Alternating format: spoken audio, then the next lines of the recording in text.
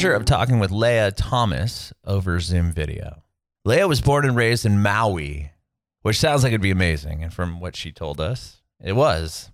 She currently lives in New York, which was a huge culture shock to her. And she talks to us a little bit about that. But born and raised in Maui, she got into piano at a very early age, started playing piano around 4 or 5 years old, started writing her own songs on piano at around 8 or 9. In middle school, she took up the bassoon, which is interesting. If you don't know what that looks like, it's like a 5-foot clarinet. So if you can imagine this little 6th grader playing a bassoon, but she did do that all through middle school.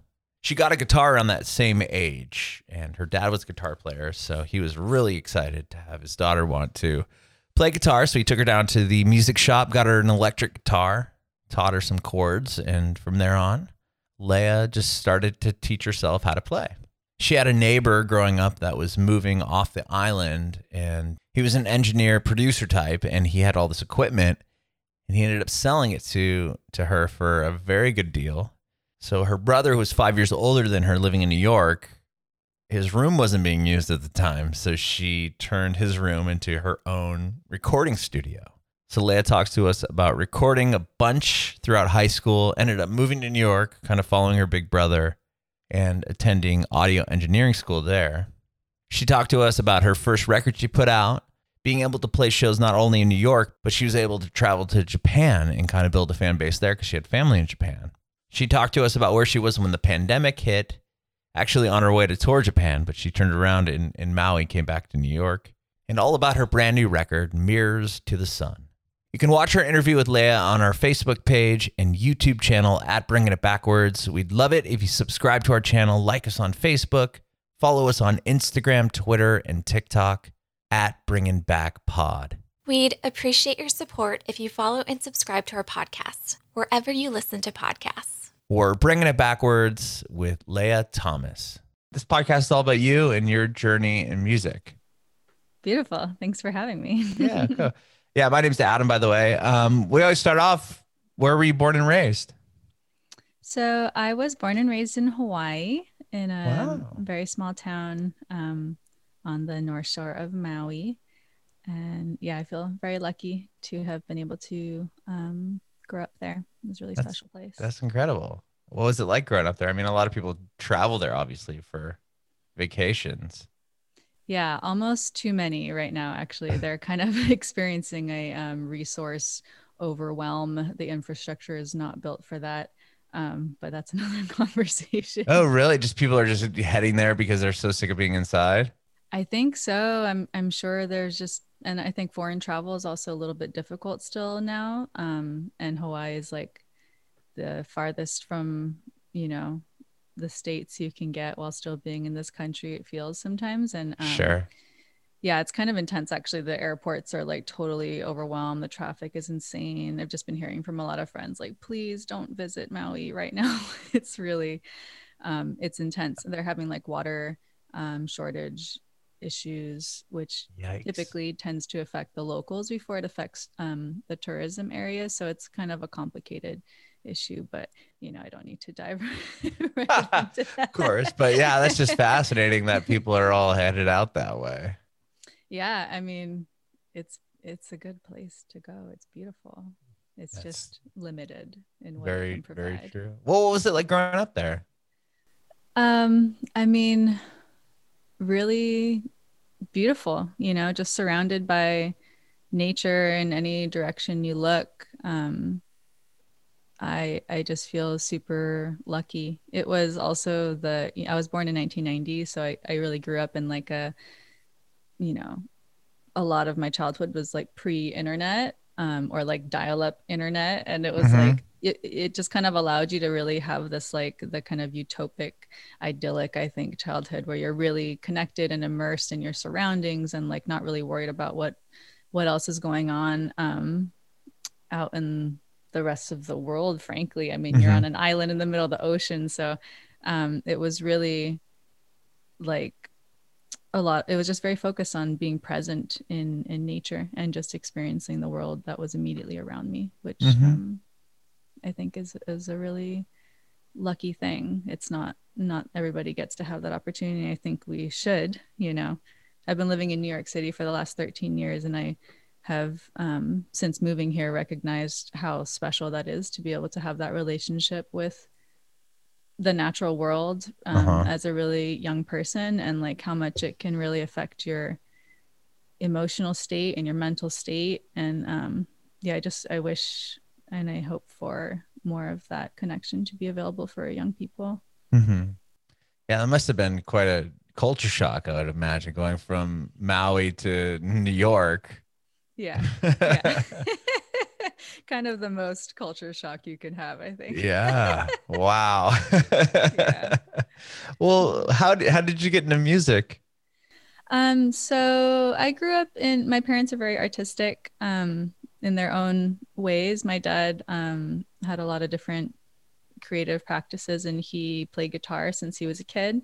So I kind of just grew up with him, playing guitar around the house and stuff. And, I started on piano when I was like 4 or 5, just taking piano lessons and easing into it, getting familiar with music theory and stuff. And I kept that up for years, kind of on and off. And that was the first instrument I was, writing my own songs on, and kind of getting the feel for songwriting.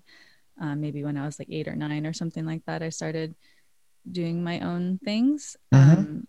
But maybe around 13 or so, I started to kind of recognize rock and roll as a more powerful influence in my life. Okay.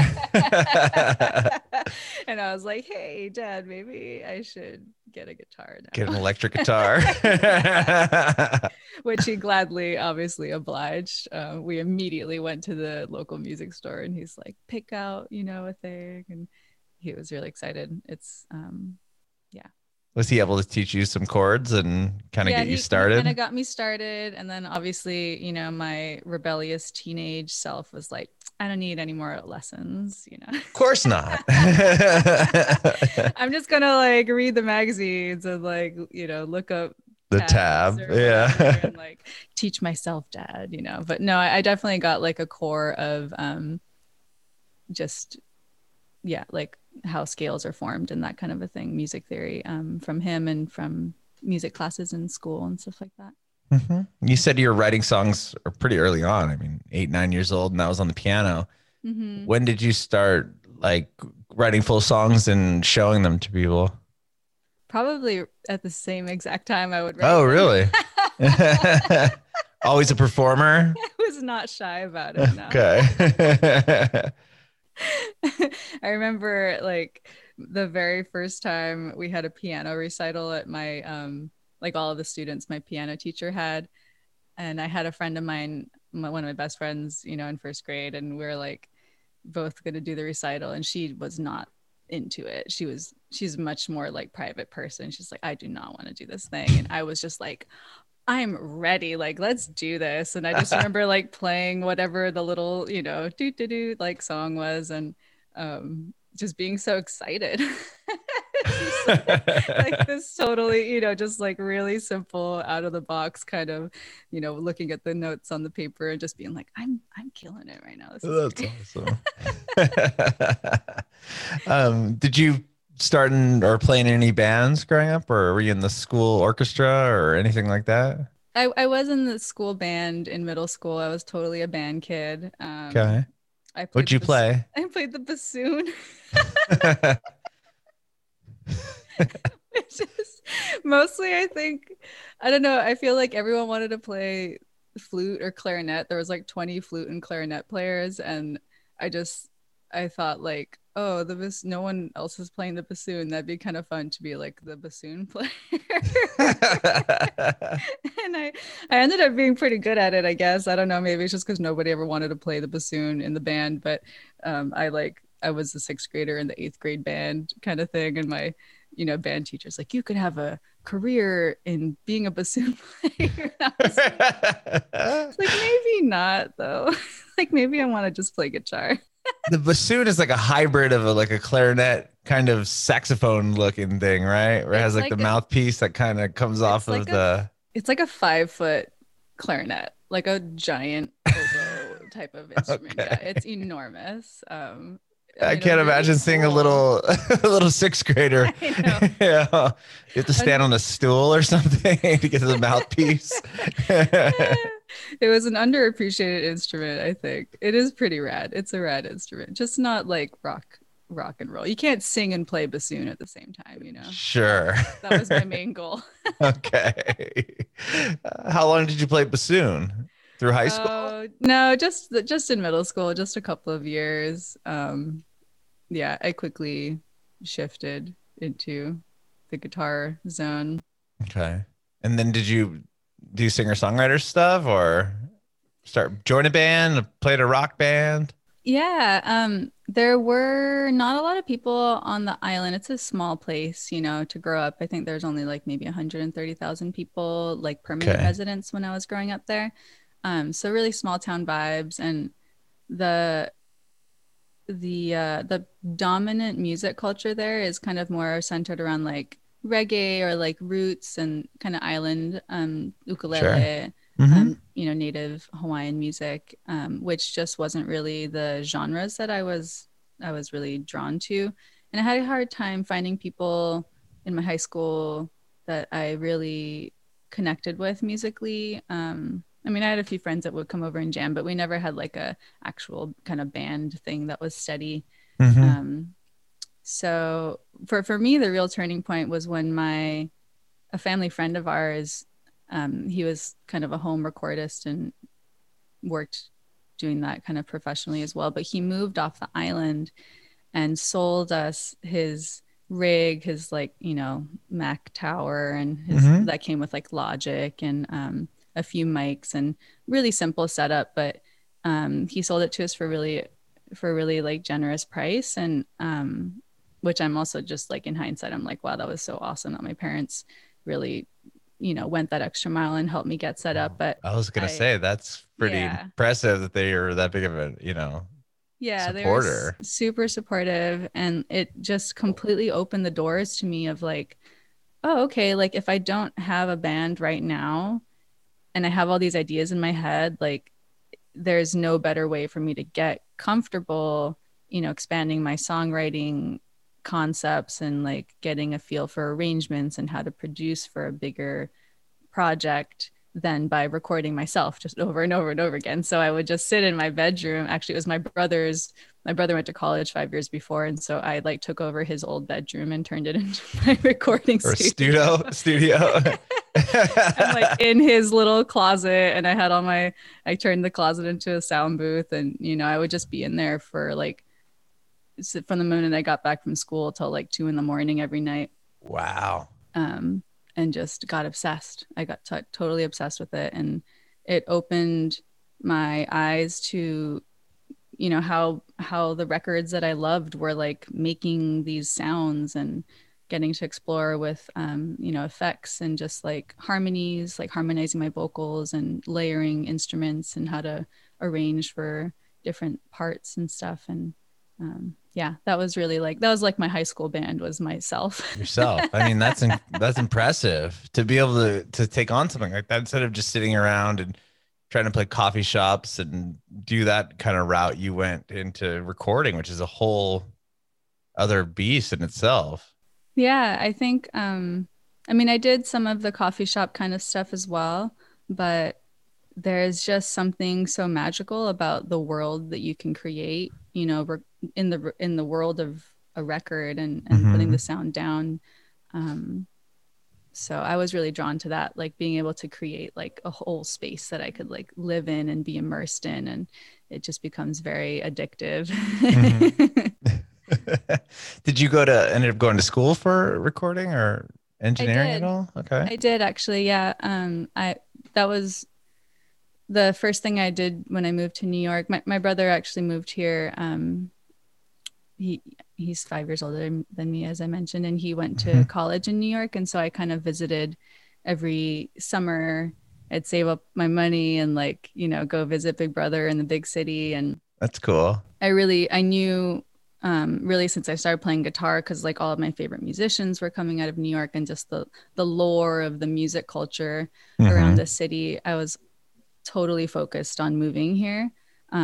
So by the time it came around that I graduated from high school, I was like, well, I know I want to move to New York. It'd be nice to have something to do and kind of focus on and get myself grounded when I get there. So I found an audio engineering program that was like a year-long trade school, and signed up, and yeah, it was nice. I actually Wow. met my still bandmate and partner, and he engineers and mixes all my records and stuff like that. We met at the school many years ago. Wow. It was That's meant to be. incredible. Yeah. Yeah, sure. So while you're going to that school, were you playing in New York? Like, how did you start getting, like, how'd you cut your teeth in New York as far as being an artist?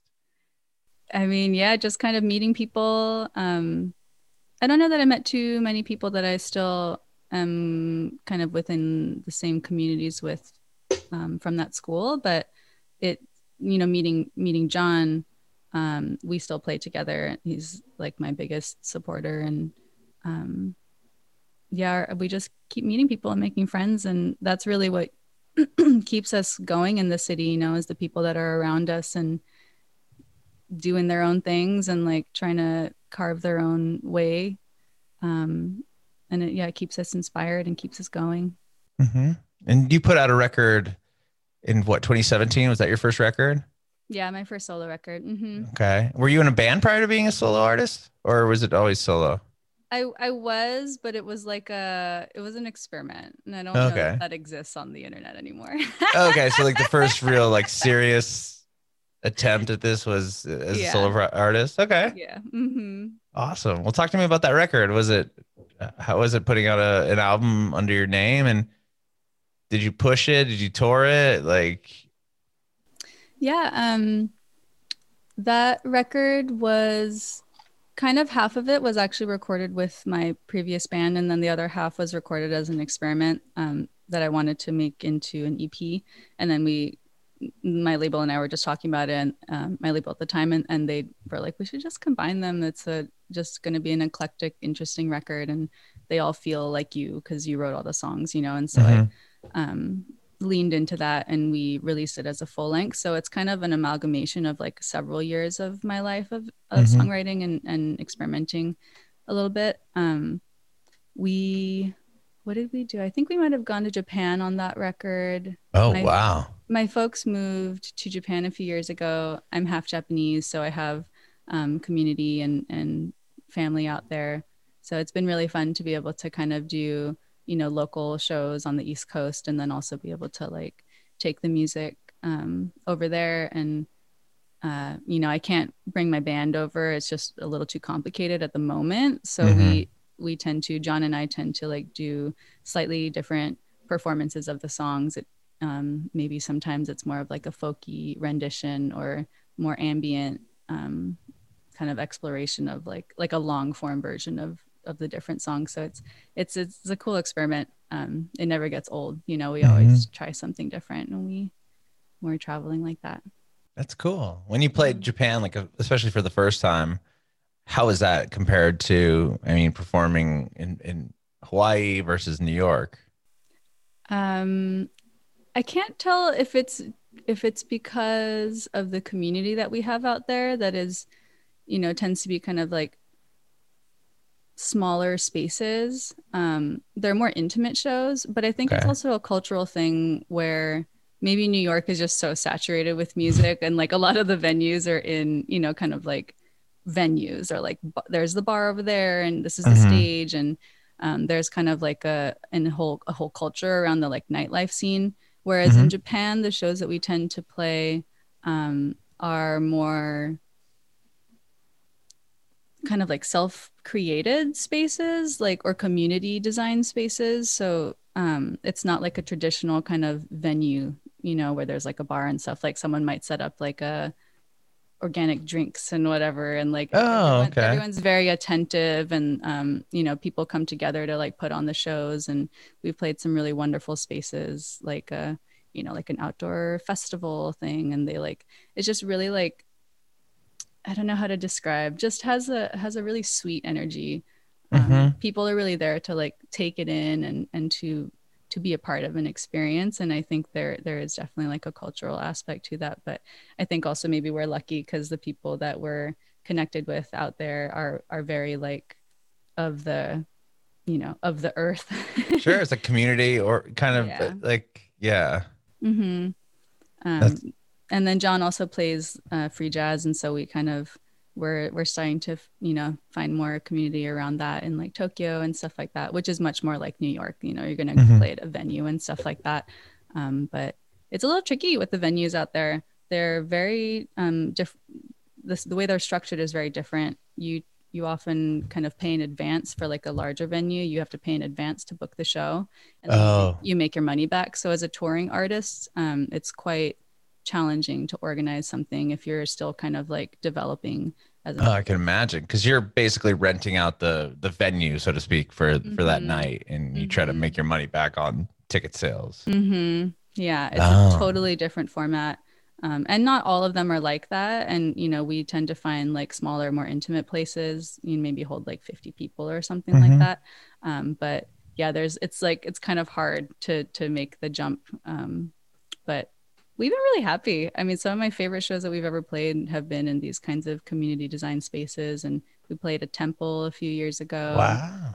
That was just so like, you can't get that kind of a ambiance, sure, playing in a regular venue. So yeah. Well, it's interesting because they kind of do that in LA. I'm from Southern California. I don't know if they still do this, but when I was growing up there, you had to basically sell a certain amount of tickets in advance. If you wanted to play for, like the Whiskey, for example, they would hand you like 100 tickets. And if you didn't come back to the door that night with $1,000, you aren't playing, basically. You know what I mean? It's like, yeah, you had to sell a certain amount of tickets to even get your band on the stage. So it's kind of similar in the sense that, but this way you're basically taking more of a risk because you have to pay up front and hope you get the money back. It's not you sell it out in advance and then provide the money. Right. While trying to like promote in a different country. Right. Which is, I'm sure, hard to do in itself. It's hard to do. Yeah. Well, it's amazing you were able to, even get some shows and play there. It sounds like you've played some pretty amazing places. Yeah. I feel very lucky. It's just fun. I mean, we just have a lot of good friends and people who are really willing to help out, support. So to organize it all. Sure. And you have a new record coming out. We've released a couple songs from it. I'm curious to know, where were you when the pandemic happened and how far along were you with this record? So my new record is called Mirrors to the Sun, and it comes out in a few weeks on July 23rd. I actually don't know when this will air. Maybe it'll be after. But, we'll probably, somewhere around that time, I'm sure we'll put it out. Well, it's coming out July 23rd. That's not my area of this, but it's not my area either. So Mirrors to the Sun, it was actually already finished before everything kind of went into lockdown. It just the pandemic kind of threw us for a loop, just because we were kind of looking for a home for the record, and ended up just kind of sitting on it for a while, and Spirit House said that they wanted to put it out, and so it was like a late bloomer. It was finished for a while, but it took us a few months to kind of get all the logistics sorted through, but it feels really nice, and I'm happy that a lot of the songs still feel really relevant to the times. I was kind of like wondering what it would be like to, I feel like a lot of people's perspectives have shifted on what life and the world and things mean right now. But I guess the truth is that we're still dealing with a lot of the same problems and a lot of the same emotions pre and post pandemic. So right, we are. Exactly. I mean, the pandemic, we've been in it for what, a year and a half now. So it's not even a thing in the rear view mirror yet. I mean, we're still in the midst of it all. Totally. I guess that my feelings around it have at least lightened up. I mean, those first few months were pretty terrifying. I mean, how it was something. I talked to somebody the other day. They were saying like, it was like, this doesn't happen here. This is something that other countries or other places across the world, they run into this problem, and it's like, no, this is a worldwide Mm-hmm. thing, which is Yeah. just hard to We're even wrap your head around. we were actually on our way to tour Japan, and we had stopped through Hawaii to see some friends and family, and we were getting word that, everyone was kind of from New York was like, are you sure you're going to go to Japan?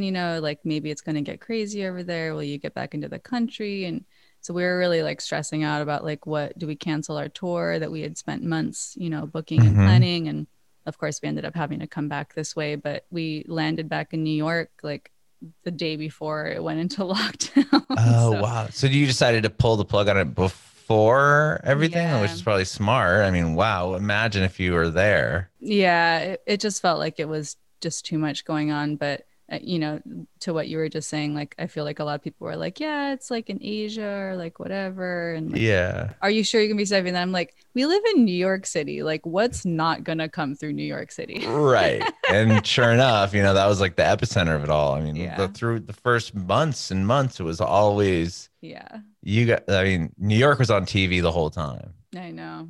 It was crazy. So, Yeah. I mean, wow, that must have been really, really scary there. Yeah, we were actually we have a family, John's family has a place in Vermont, so we were mostly kind of hidden away up there That's for the brunt of that intense period. that's good. But, yeah. Good that had a space to a go to, so to Yes. speak. Leave. Yeah. Yeah. Yeah, we always Wow. joked that if the pandemic hit, we would we would go up to that house. Sure enough, it hit. Oh wow. I know. What a wild time. Such a Well, wild so time. so the record was done prior to Mhm. all this. You had to kind of hold it. Mhm. And Mhm. what do you do during the course? Were you writing songs? I'm sure you probably Yeah. continued. Yeah, I was writing songs. I was able to do some school, kind of like studying that I hadn't really ever had time for. So there was like a weird kind of hidden gift of time and, space in my life to do some other things. Mhm. But yeah, I wrote a bunch of songs. I recorded a bunch of songs last year as well. But they're not ready yet for the world. Sure. They're And still this one's coming under out. my wings. Yeah, that's Right, right. right. The most recent one is Hummingbird, the most recent song you've put out? We released a song called Howl in Oh, June, okay. Hummingbird is and the video though with the kaleidoscopes. that's the Kaleidoscope video. My friend Carter Lou McElroy did the like cut and paste collage It's crazy. It's cool animation stuff. looking. Yeah, it's really fun. Howl has a music video as well. That's kind of more of a traditional, like filmed, Mhm. style.